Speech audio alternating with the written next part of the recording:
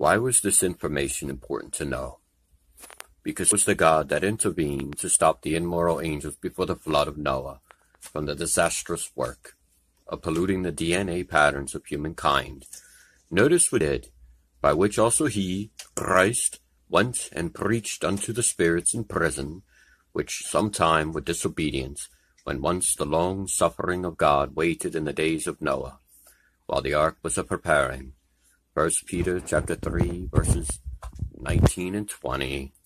In his spirit-composed body, before he came into human form, he placed these disobedient angels and many giants in the abyss, which is the bottomless pit, as a restraining place to prevent them from plaguing humans again until to be released concerning the purpose for the time of the end.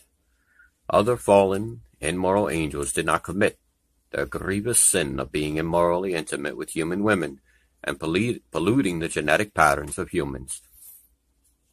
They were not brought to the restraining place, for both angels and giants still do their sinister work of deceiving today. For if God spared not the angels that sinned, but cast them down to hell, hell here meaning the Greek word Tartaru, meaning place of restraint or prison, and delivered them into chains, into pits of darkness to be reserved unto judgment, and spared not the old world. 2 Peter chapter 2, verses 4 and 5.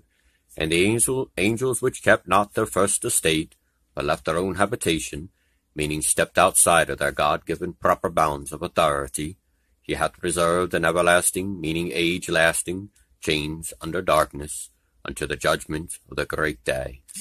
That is from the book of Jude, chapter 6, verse 6.